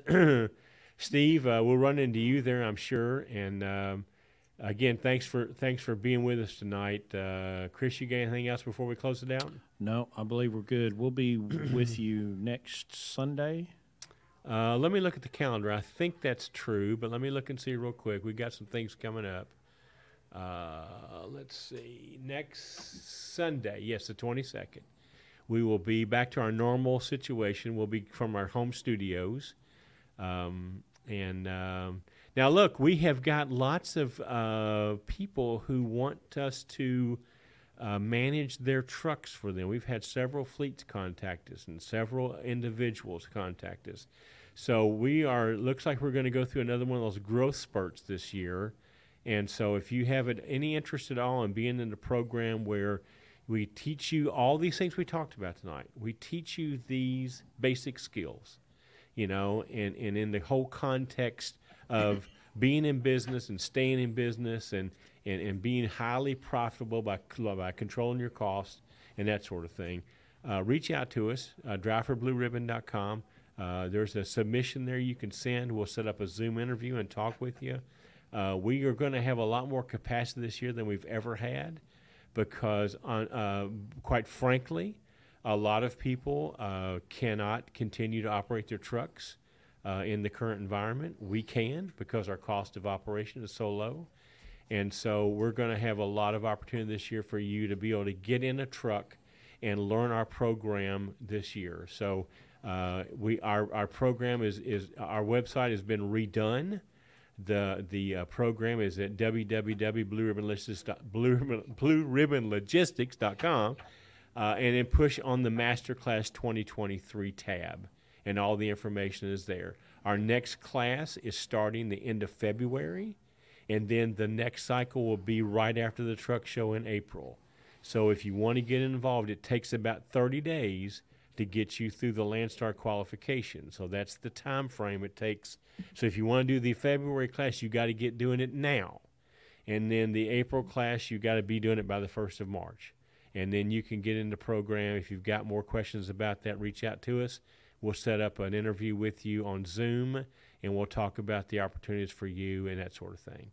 Steve, again, thank you for being here. Thank all of you guys for the comments. Some of them, we'll forward these on to Steve. If you guys want to contact him about these individual questions that we couldn't get to, I'm sure that he probably will. I'm gonna say this address for the people on audio: liberty505850 @gmail.com. liberty505850 @gmail.com. And Judy Bowerly, it's good to hear from you, my dear. Long time no hear. Appreciate you being on here tonight. Appreciate all of you for listening. And listen, our social media has exploded this year. Chris knows the numbers, but we have like a jillion listeners and a jillion followers. And we appreciate your guys' input, interaction, input and following us and that sort of thing. I know sometimes we get to be controversial, but that's just fun, So we don't want to keep it boring. So anyway, we're going to hit the bar, which time it's way past our bar time. So you guys have a nice rest of the weekend. We'll be here all weekend with our new hires and getting ready to start this new year off. Appreciate everybody. Thank you so much. Steve, thank you. And we'll talk to everybody again next Sunday night at 9 o'clock at our regular time, okay? All right. See y'all. All right. Good night, everybody. Thank you.